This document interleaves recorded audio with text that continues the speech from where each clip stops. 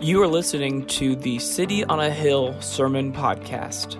For more information about our church and to support this ministry, visit cityonahilldfw.com. Thank you.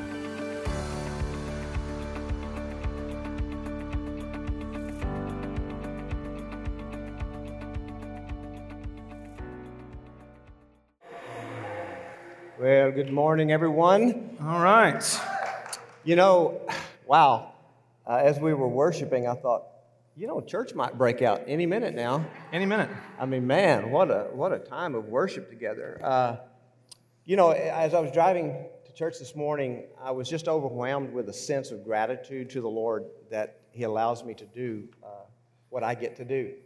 And what I've had the privilege of doing for the last 40 years is teaching God's Word. And now in this new phase of my life of turning completely and totally the leadership and senior pastorship of the church over to Derek has freed me up to focus totally on just the Sunday morning teaching and to begin to take the Fearless series out there to the world. And at the end of this month, I'm going to be exhibiting the Fearless series at a big conference, the first one I've been able to set up in San Antonio, Texas. It's the Sexual Integrity Leadership Summit. It's a national conference. And I called the director of the conference, and I said, he said, "How can I help you?" And I said, "Well, I'd like to be an exhibitionist at your conference this year." And he said, "Well, we need to talk." And he got the joke. I'm glad that he got the joke anyway, and he didn't think I was serious. But I do get an privilege for 2.5 days to have the Fearless series, have a table out front in the breaks, and people will be able to begin to see that. We're going to have a display monitor going where the trailer is going, have all the workbooks and everything there. Our website is almost finished. It's ready to stream, but we've got a few other things that we're working out just on some technicalities and all that kind of stuff. But a couple other things have come up while I'm in San Antonio. I'm going to be able to do some other things about the Fearless series. And so I'm really excited about getting the opportunity to do this thing and take this thing out there. It's beginning to get legs. I was referred to, someone that referred me to one of the, and I won't mention it right now, but one of the largest international ministries on the planet. Is it Kenneth Copeland? Oh, no. Shots fired. Recommended the Fearless series to them for them to look at. And that individual is going to be at the Sexual Integrity Summit down in San Antonio, so I'll have an opportunity to meet him. So, God is just opening doors, and at this point in my life, I'm trying not to kick doors down. I'm just allowing God to open the doors, and I believe that is happening. So I'm just incredibly grateful for the privilege that I have to continue to teach, which is my passion, but also to be free now to carry the Fearless series out there and get it into the hands of churches. I should recant. I shouldn't take sarcastic shots at people like that. I should only make serious ones. So I'm sorry about serious that. Shots? Yeah. Yeah, just get really angry and do it, all right? Go on Facebook and do it. That's where it's usually done. Mm-hmm. Very effective. So this morning, what we're doing, we're involved in a series of messages where we are really diving deep. I mean, really putting on the scuba gear and diving deep into major doctrines of our faith. And the first one, 2 weeks ago, we looked at the Scripture, the Bible, because the Bible is the revelation of God. It's where we understand what it is that we believe as Christians, and He's revealed Himself in the written Word and the living Word. And so we spent the first week talking about why you can trust what the Bible says. And then from there, everything else coming out of the Bible, well, then what does the Bible say about these major doctrinal statements? And the very first one that we looked at was the doctrine of God. What does the Bible say about how God has revealed Himself to us? Who is He, and what do we believe about God? This morning, we're taking the next logical step, and that's coming into what we call Christology, which is the Word about Christ. Okay? Christ, Logos, the Word about Christ. What does the Bible say about Christ? What do we believe about Christ? How has God revealed Christ to us? And I remember hearing the story many years ago of a little girl that was drawing a picture, and her mom said, "Sweetheart, what are you drawing?" And she said, "Well, I'm drawing a picture of Jesus." And she said, "Well, babe, nobody really knows what Jesus looked like." And she said, "Well, they will when I get finished." And so this morning, what I hope is that we will be able to fill in some of the gaps. And most of us have an outline of Jesus and what Jesus looks like from the Scripture, but we're going to dive deep and we're going to fill in the fine points this morning so that you can come away with a deeper understanding of Christ, a deeper appreciation for Christ, a deeper love for Christ, a deeper devotion for the Lord Jesus Himself. And so we're going to begin where we did last week with God, where we said that God is God. Now, this morning we're going to begin with, then what does the Bible say about the deity of Jesus? And let me just say up front, we've got a lot of information this morning, so if it seems like we're talking fast, we are. Hopefully, so you have to listen fast. You listen fast, take notes. To me, the deity of Christ is, when I read the New Testament, the simplest of the doctrines for me to really buy into, especially in context of the Old Testament. It's one that's debated a lot, and I don't really understand why it's debated that much, because to me it is very clear. When you read the Old Testament, God is set apart. He is holy. Only God can do certain things. We talked about many of those things last week in that sermon, The Doctrine of God. Only God can do certain things. Only God is described by specific names or titles, His divine power, His eternality. No one else can do what God can do. No one can be compared to God. But then you get to the New Testament, and Jesus comes on the scene, and He does all the things that only God can do. So it's puzzling to me when people deny the deity of Christ, because I'm like, have you read the Bible? To be fair, Jesus is human as well, and James is going to talk with that in a moment about the humanity of Christ. But if you read the Bible at its face value, you find out pretty quickly that Jesus is God. Colossians 2:9 says the whole fullness of deity dwells bodily. So let me give you 4 evidences of His divine power, His deity, the claim that Jesus is God. Number 1 is His eternality. I read this last week, but I'm going to read it again. John 1:1, in the beginning was the Word, and the Word was with God, and the Word was God. This is before all things existed, before time existed. Jesus was not only with God, but He was God. Revelation 22:13, Jesus says, I am the Alpha and the Omega, the first and the last, the beginning and the end. He says basically the same thing 3 times in a row for emphasis. The Alpha and the Omega are the first and last letters of the Greek alphabet. He's saying, I'm the A and the Z. I'm the beginning and the end. Nothing comes before me, and nothing comes after me. Hebrews 13:8 says, Jesus Christ is the same yesterday, today, and forever. Listen, folks, time cannot measure Jesus. It cannot measure Jesus. Only God can make this claim, and yet this is the claim of Christ. James talked about last week the second law of thermodynamics, that everything is moving from a state of order to chaos. Beyond that, entropy tells us that everything decays, but not Jesus. Jesus lives forever. He is God forever. Number 2, another evidence, His part in creation. Colossians 1:16. I love this passage. Colossians is very rich. We did a verse-by-verse study of this in our Life Bible study over the summer. It says, for by Him all things were created in heaven and on earth, visible and invisible, whether thrones or dominions or rulers or authorities. All things were created through Him and for Him. I thought the Bible started with, in the beginning, God created the heavens and the earth. Isn't that strange? That God created the heavens and the earth, and Jesus created the heavens and the earth. Wonder what that means. One and the same, sounds like. Seems pretty simple to me. Hebrews 1:3, it says He's the radiance of the glory of God and the exact imprint of His nature. And check this out, He upholds the universe by the word of His power. Again, this is a claim that only God can make. No one else can say, I'm upholding the universe by the word of my power. No one can say that. Jeremiah 31:35, God says, thus says Yahweh, who gives the sun for light by day and fixed order of the moon and the stars for light by night, who stirs up the sea so that its waves roar. The Lord of hosts is His name. You know what His name is also? Jesus. That's what Colossians is telling us here. Jesus is not only the Savior of the world, He's the Creator of the world. Number 3, His titles. What all is He called in the New Testament? Well, for one, He's called Lord and God. John 20, verse 28, Thomas, remember doubting Thomas? As he puts his hands on the wounds and on the side of Jesus, he cries out, my Lord and my God. Paul writes to Titus. The Jehovah's Witnesses tell us that he was kind of doing, oh my God. Oh, right, yeah. That in itself would be kind of blasphemous, It's just the worst argument of all It's time. the absolute worst argument. Jehovah's in the world. Witnesses, get over yourselves, man. Come back. Read the Bible, the real Bible. Titus 2:13, Paul calls Jesus our God and Savior. Okay, so he's called Lord and God. He's called Yahweh. I mean, this is the covenant name of God himself. And Jesus calls himself this. This isn't even someone else making this claim. John 8:58, it says that he says, before Abraham was, I am. Now, you got to know a little bit of the Old Testament here to understand this. When God reveals himself to Moses in Exodus, he tells him, tell Pharaoh, I am that I am sent you. You know the literal translation of that.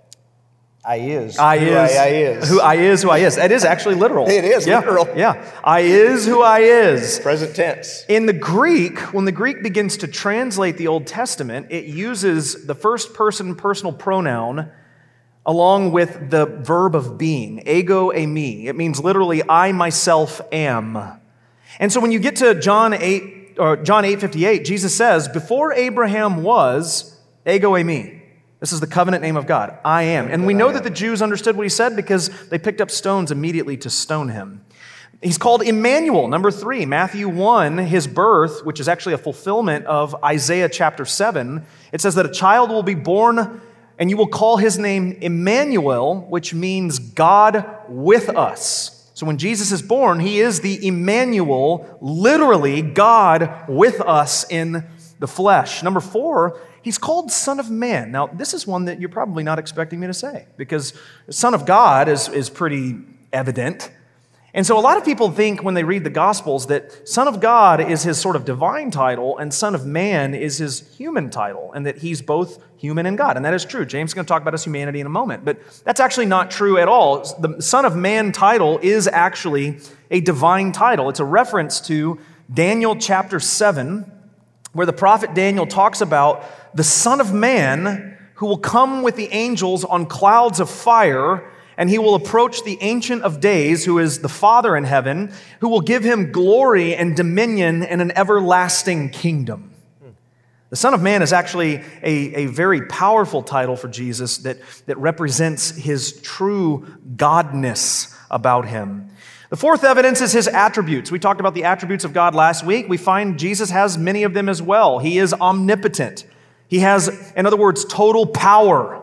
He has full authority over weather.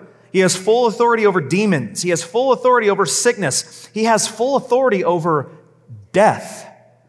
Again, something that only God can claim in the Old Testament. He's omniscient. He knows all things. John 2:24. It says that Jesus did not, on his part, entrust himself to them because he knew all people. He knew them intimately. Luke chapter 5, Jesus forgives a man of his sins, and it says that the Pharisees and the scribes begin to question, how can this rabbi forgive sin? Only God can forgive sin. And it says in Luke 5:22, when Jesus perceived their thoughts, he answered them.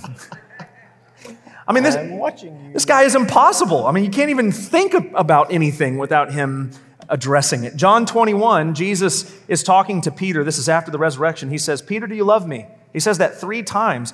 Peter finally breaks down. He goes, Lord, you know everything.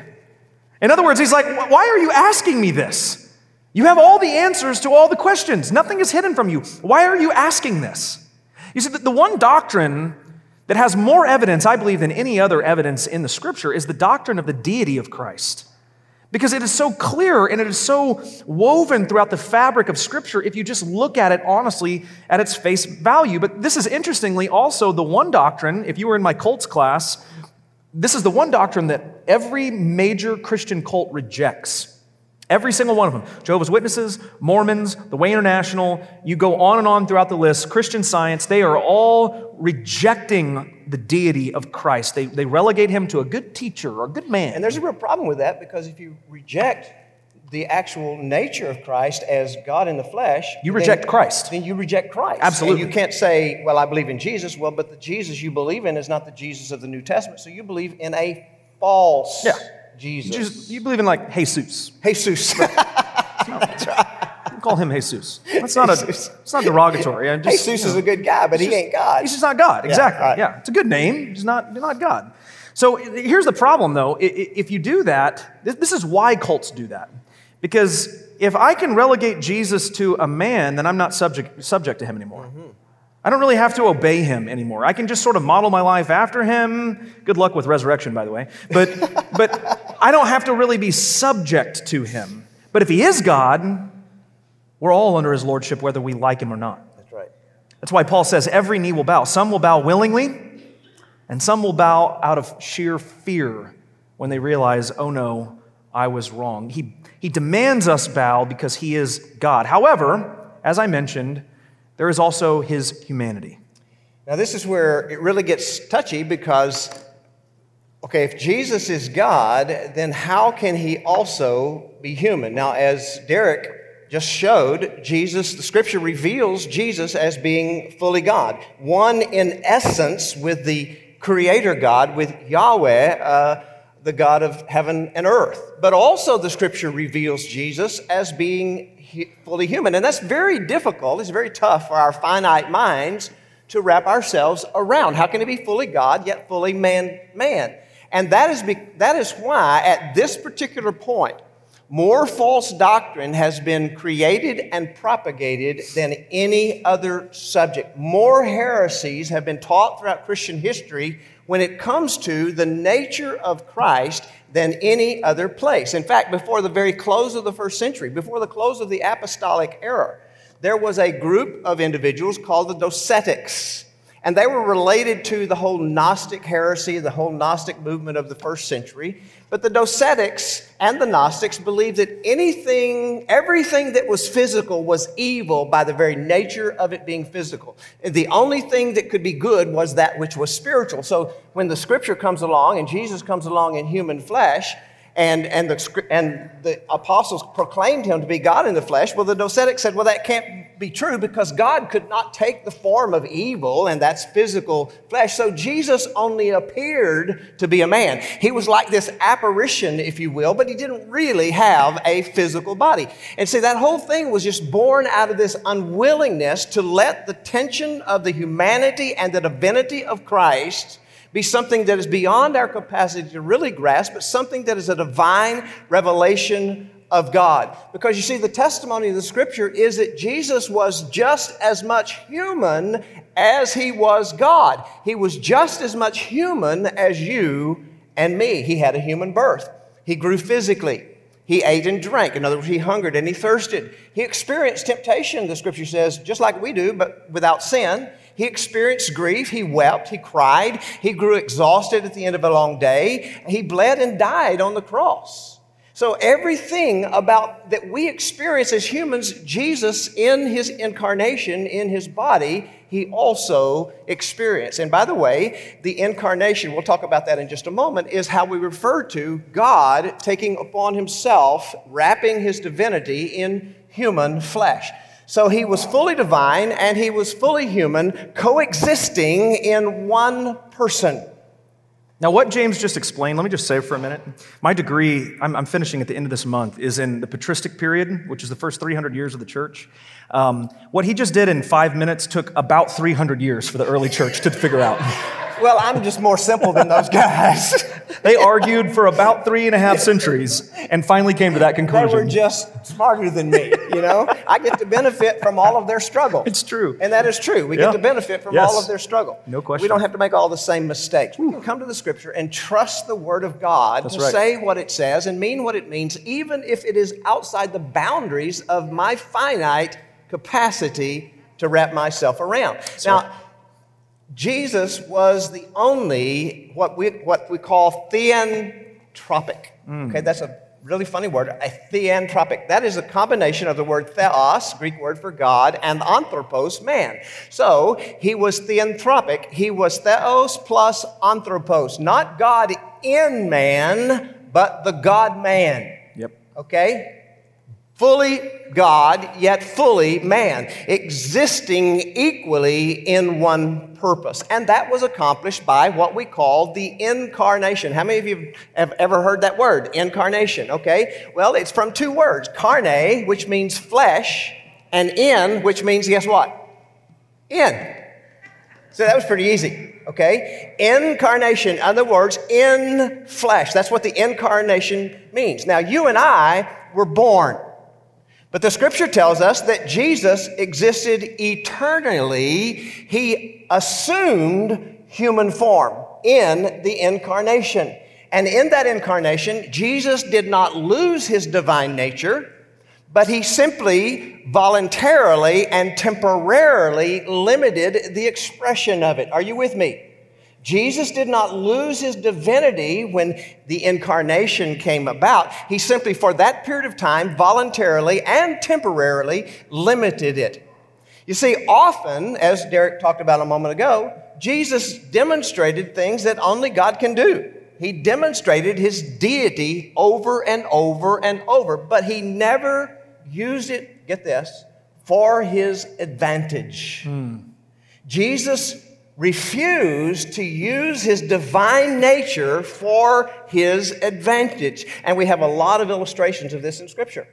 In his temptation, remember after the fasting and coming out of the wilderness and the enemy tempted him, he was hungry after fasting, as he would be for that period of time. And so the enemy said to him, if you are God, turn these stones to bread. In other words, so you can eat them and quench your hunger. And Jesus refused to do so. He could have, but he refused to. He would not use his divinity for his own advantage. On the cross, they said to him, if you are God, take yourself down. And he could have, but he refused to. He would not use his divine power for his advantage. At other times, we see him very quickly, very easily, very often demonstrating divine power. He heals the sick, even from a distance. He doesn't even have to be close where they are. He raises the dead. He calms the sea. He exercises power over the heavens and the earth. He forgave sin, something that they said, well, only God can do that. And Jesus said, right, you got it. You know, one of the greatest songs ever written was about this. Okay. He could have called 10,000 angels. How many of y'all grew up on that? You know that. And it's absolutely the truth. In fact, that's what the enemy said to him. You call 10,000 angels and they'll raise you up so that you do not stump your foot against a stone. But Jesus refused to do it. So in the incarnation, we see divinity, the very nature of God, coming and wrapping itself in human flesh, living as a human in all things as we are, and demonstrating at the same time deity. Now, as a theanthropic man, that's hard to say, isn't it? Theanthropic man, Jesus does 6 things. This is very important. This is where we start digging deep here, okay? It's one thing to say he's fully human, fully God. But in that capacity as fully human and fully God, what did Jesus do? First of all, he reveals God. You see, only God can reveal himself. He had to reveal himself in Scripture. He reveals himself in whom? The living Word, which is Jesus. So Colossians 1:15 calls him the image of the invisible God. He is revealing God. He's physically revealing God to us. Hebrews chapter 1, verse 3 says he is the exact representation of his nature. So Jesus, if people say, you want to know what God looks like? Look at Jesus. Jesus is the image of the invisible God, his exact representation of his nature. But not only that, he reveals mankind because he's fully human, yet fully divine. He reveals mankind to us the way that God intended us to be. The way he created human people in the very beginning in the garden. Jesus came back and he says, now this is what I meant for you to be. This is what you would look like without sin intruding, without sin sabotaging. This is what I intended. So Jesus not only reveals God, but he reveals us. He allows us to look in the mirror and say, this is what we could be without sin.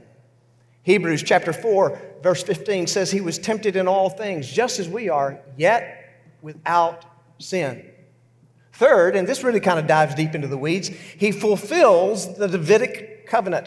There are 2 covenants of the Old Testament. There's the Abrahamic covenant that God said, I will raise up your descendants and through you all of the nations will be blessed. But then God made another covenant with David. In 2 Samuel chapter 7, God promised David that out of his lineage, out of his descendants, he would in fact raise up the Messiah who would reign forever. And if you want to read the whole thing, it's all in 2 Samuel chapter 7. Well, when Matthew opens his gospel, Matthew tracks the lineage of Jesus through whom? David, to show that Jesus was the actual fulfillment of the promise that God made to King David. In other words, as another evidence, he is the Christ. He is the Messiah. Fourth, he is the mediator between God and man. In other words, Jesus stands between the two in order to bring reconciliation. And I'm going to talk about that in a moment a little bit more. 1 Timothy chapter 2, verse 4. The scripture declares, there is one mediator between God and man, Jesus Christ. Did you get that? That's why Jesus is able to say, I am the way, the truth, and the life. No one comes to the Father but through me. Why? Because he is the only mediator between God and man in his incarnation, in his crucifixion, and in his resurrection. Third, Jesus defeats Satan. Colossians chapter 2, verse 14, it says that Jesus disarmed the rulers and the authorities, and he put them to open shame by triumphing over them in him. 1 Peter chapter 3, verse 22. Referring to Jesus, who has gone into heaven and is at the right hand of God with the angels, authorities, and powers having been subjected to him. Sixth, and I love this, he serves as the last Adam. When you come to the scripture, you hear two Adams referred to. There is the first Adam in the garden who created in perfection, yet failed and rebelled. Okay? He sinned. And the scripture teaches that we inherit that sin nature from our ancestor, Adam. And we also inherit the penalty of that, which is the penalty of death. 1 Corinthians chapter 15, verse 22 says, by one man came death. In Adam, all die. We're all ancestors of Adam. We all experience physical death. And if that is as far as we go, we will all experience eternal death. But there is another Adam that the Bible teaches, and that is the Adam, which is Jesus. You see, everybody that is in the first Adam is on the Titanic. Okay? And the Titanic is going down. And the band is still playing. And the band played on. But the Titanic still sunk. That was good. You like that? That was good. Was that in your notes? Yeah. Did you intend that? That was just the spirit led. You're a genius. If anyone is going to escape the judgment of going to the bottom of the ocean on the Adam ship, you better get off and get into the lifeboat, who is Jesus, the last Adam. Because he says that in the last Adam, all have life. That is Jesus, the God-man, theanthropic. Okay, so he's fully God, yet he is fully man. In the incarnation, he is theanthropic. I'm losing my voice because I've been sick all week. No, it is not the COVID. I did get tested, okay? Now, Derek, you're going to have to do this real quick. We'll see. Because I've got to get to the death. I know. Okay. We're going to try. So, his divinity, his humanity. This is what we believe. This is what the Scripture teaches. We have next his birth. Now, James said a moment ago he existed before the beginning of time, but in his incarnation where he assumed flesh, he was born. But this presents another theological problem for us. If Jesus is born like you and I, he would have inherited the same sin nature that we all inherit. This is passed on through birth, through actually the seed of man, but through the conception of a human being. Psalm 51:5 says, I was brought forth in iniquity. We're born with sin. It's like a disease that no one escapes. Everyone is infected with it. It spreads throughout because of the seed of man. Romans 5:17, it says, because of one man's trespass, death reigned through that one man. Beginning with the first Adam, death reigns throughout all of creation. It is Adam's line that sin and death spread.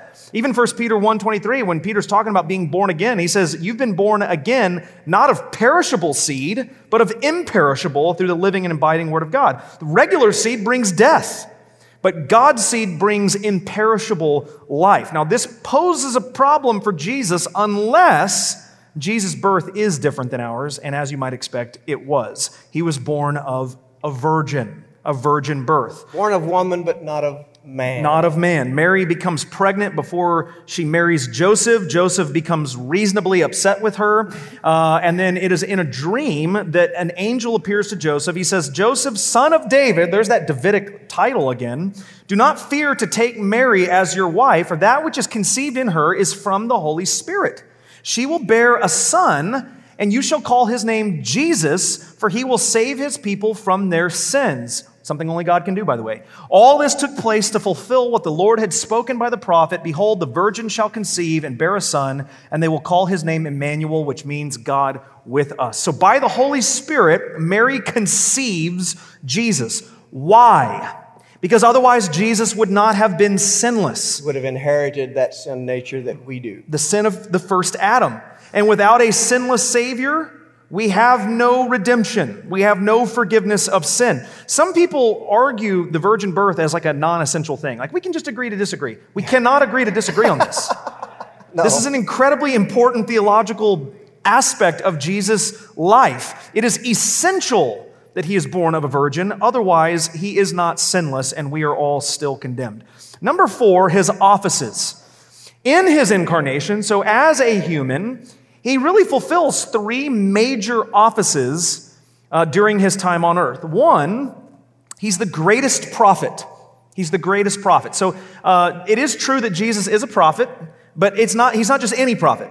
He's the greatest prophet there has ever been. In Deuteronomy 34, 10 and 11, God talks about the importance of Moses. He says, and there has not arisen a prophet since in Israel like Moses, whom Yahweh knew face to face. There is no prophet like Moses, and up to that point, there has not been one since. But God told Moses something before he died. This is in Deuteronomy 18:16. He says, Yahweh your God will raise up for you a prophet like me from among you, from your brothers, and it is to him you shall listen. So the great prophet Moses better listen to this next prophet. Yes. So this next prophet's going to be even greater, right? There's not been another one like Moses yet, but the one that's coming, he's even better. And we get to Acts chapter 3, and Peter is preaching Jesus to a bunch of Jewish people in Solomon's portico, which is right outside the temple. He quotes this passage, Deuteronomy 18:16. God's going to raise up another servant. And then this is what he says. He says, God, having raised up his servant. So he's telling us, he fulfilled that. Having raised up his servant, sent him to you first to bless you by turning every one of you from your wickedness. And he goes on and said, and by the way, you crucified him.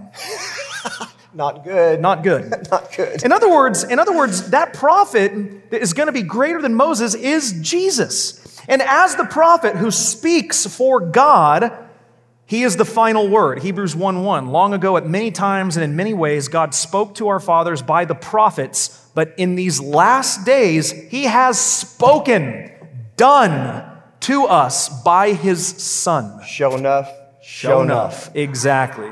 He is the greatest prophet. Number 2, he's the high priest. The main task of a priest was to offer daily sacrifice.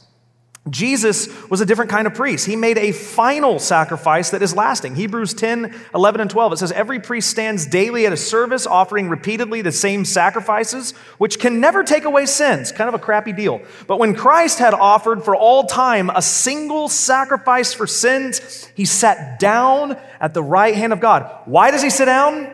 Because he's done. He no longer need a sacrifice. The old priests were daily offering. Jesus said once and for all. This is why on the cross, he says the Greek word tetelestai, which means it is finished. Yes. Third, he's the everlasting king. Revelation 1:5 says he's the faithful witness, the firstborn of the dead, and the ruler of kings on the earth. All the kings of the earth are subject to him. In Matthew, James just talked about as the theanthropic, he is a fulfillment of the Davidic covenant. And Matthew says over and over and over again that Jesus is the Son of David. Hebrews 1:8 says that Jesus' throne will last forever and ever. In ancient culture, if you were to enter into the presence of a king, you would bow. That was customary. In Philippians chapter 2, we're told at the name of Jesus, every knee will bow, under heaven and on earth and under the earth. He is a prophet, he is a priest, and he is a king. Amen. Number 5. Did I tell you that we're diving deep today? His death. There's not a lot of entertainment here, is there? No. We could spend weeks and weeks and weeks on each one of these points if we really wanted to dive deep. okay? So I hope that you're taking notes. I hope that you get this outline. I hope that you put this down. I hope that you keep every message that we're doing so that you have in outline form, a systematic theology of all of these topics, of what God has revealed to us, of what our faith really is. That's right. And one of the saddest things in the world is you can ask a Christian, what do you really believe about so-and-so? And they can't tell you. We should be able to give a defense of our faith, the Scripture says. We're commanded to be able to give a defense of our faith. And someone says, is Jesus God? You should be able to say, well, yes, let me turn to the back of my Bible and let me just go through these notes with you right here of what the Scripture says, giving a defense of the faith. Now, all of this, his deity, his humanity by the incarnation, his virgin birth and perfect life, his offices, all of these are leading up to his death. Now, here's the question. We talk about the crucifixion of Jesus a lot, but we're going to dive way deep on this morning for the next 10 minutes, and then the last 5 minutes, Derek will close us out. Here's the question.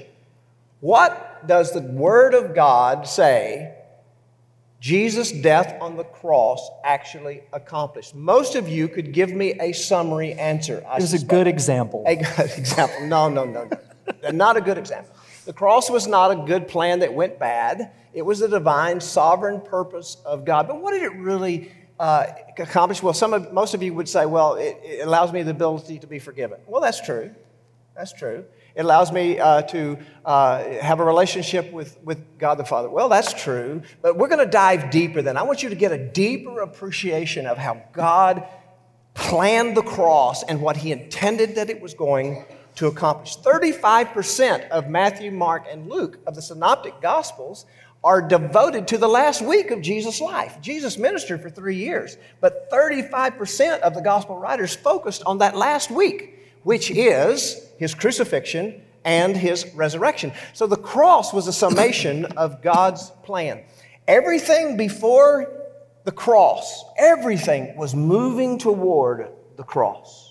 Since the cross and the resurrection, everything in human history is moving toward what? Second coming? The second coming, when he comes again. Everything moved toward the first coming. Now everything moves toward the second coming. So what was it that the cross was? What was the cross? First of all, it was a substitution.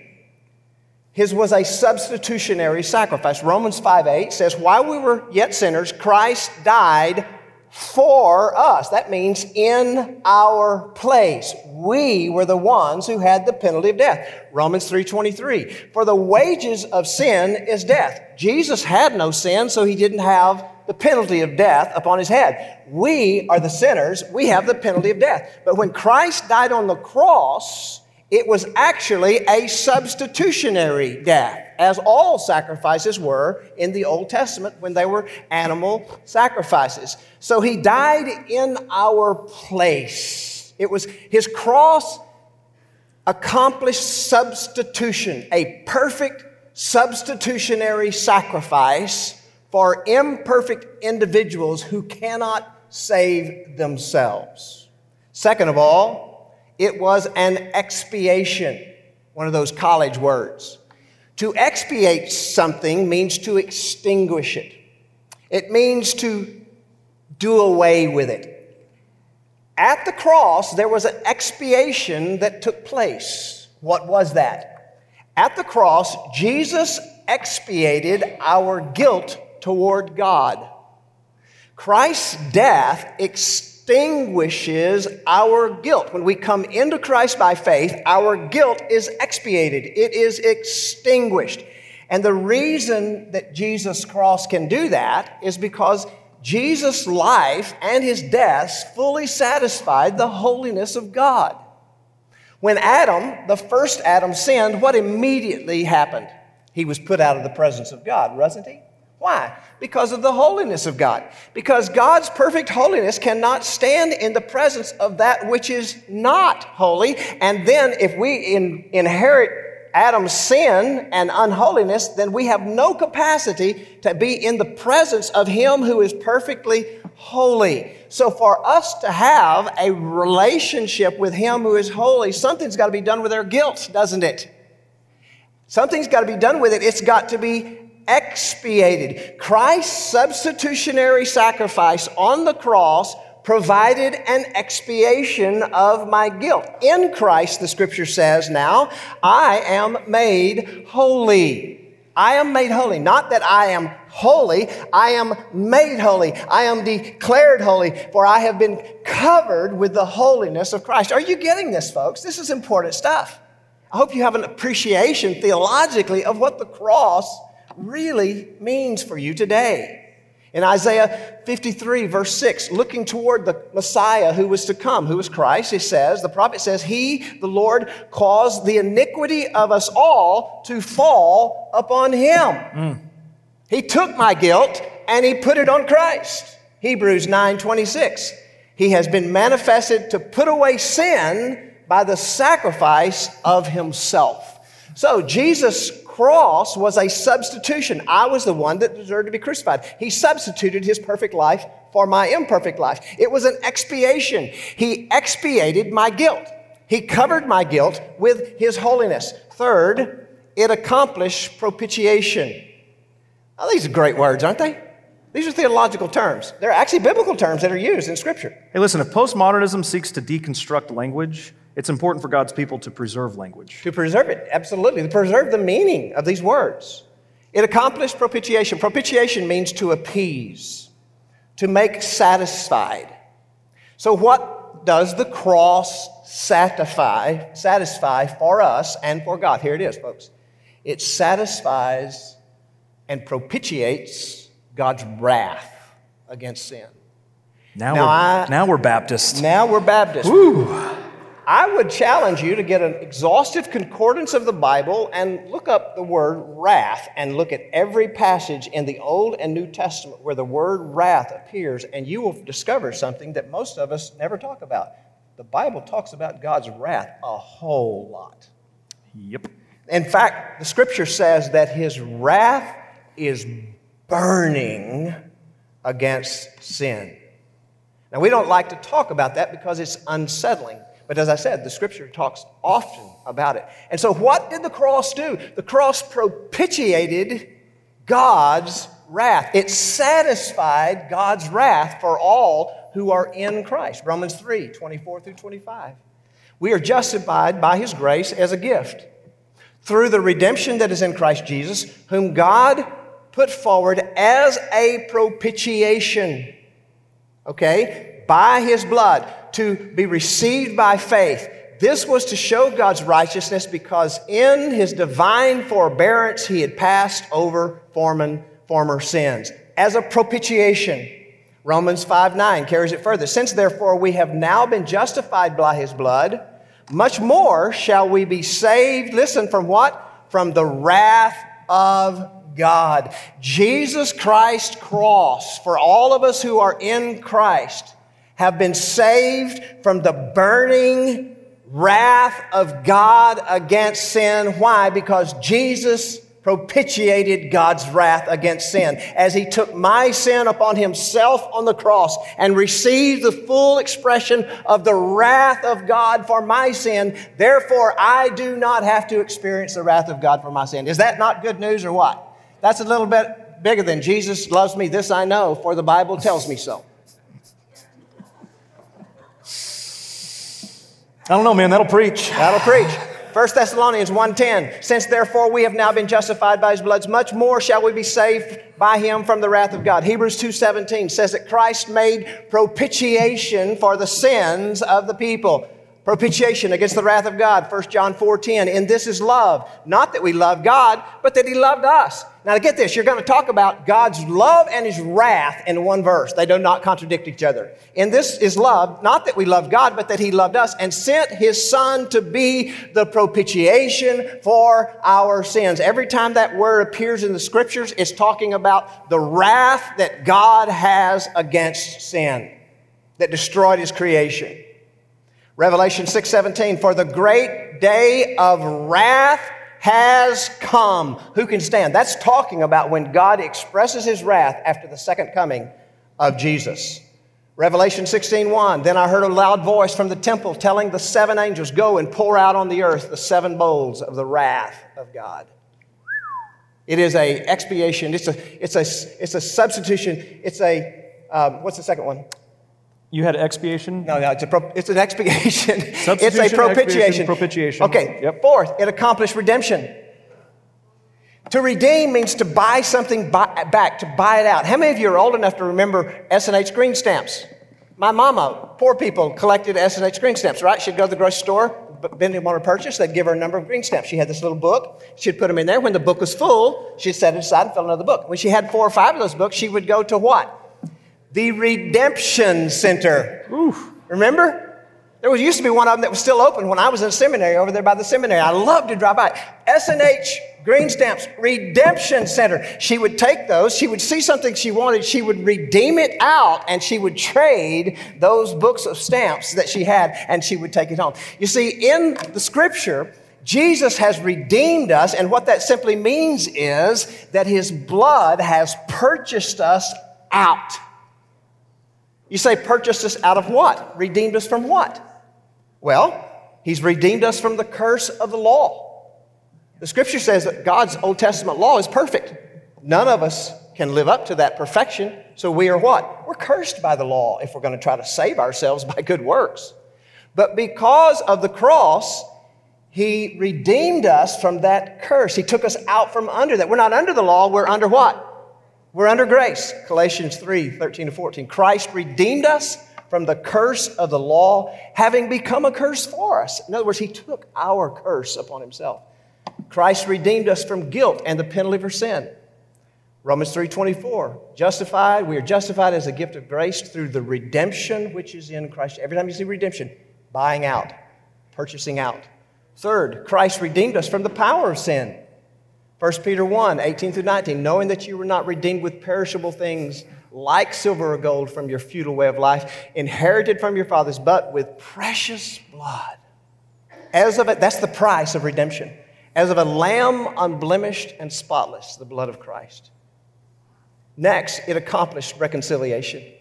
Reconciliation means to bring estranged parties together. The Scripture testifies, I'm going to move real quickly, that before Christ, we are all alienated from God. Why? Because we can't stand in the presence of His holiness as unholy. So we're alienated from God. But what Romans 5 says is that we are reconciled to God through the death of Christ. So that's what the cross accomplished. Get this. We deserve the penalty of death. So Jesus substituted Himself for us on the cross. We carried guilt for sin. So therefore, Jesus expiated our guilt before God. We were objects of God's wrath for our sins, so Jesus propitiated God's wrath by taking our sin upon Himself. We were held captive to the curse of the law and to sin and death, so Jesus, by His precious blood, redeemed us out from that curse of the law and sin and death with His blood. We were separated from God. Therefore, Jesus reconciled us by His cross. Do you have a deeper understanding and love for the cross of Christ? I hope you do. I hope you do. It is good. It is good. We've got 3, and I can do this quickly. Number 6, His resurrection. At the very end of the Gospels and Acts, the beginning of Acts, there are a lot of proofs of the resurrection of Jesus. And that's not our purpose here this morning. Our purpose is to talk about the purpose of the resurrection. Why did the resurrection happen? Why does it matter? Romans 1:4 says that Jesus Christ was declared the Son of God by His resurrection from the dead. The resurrection, in other words, is a statement of power.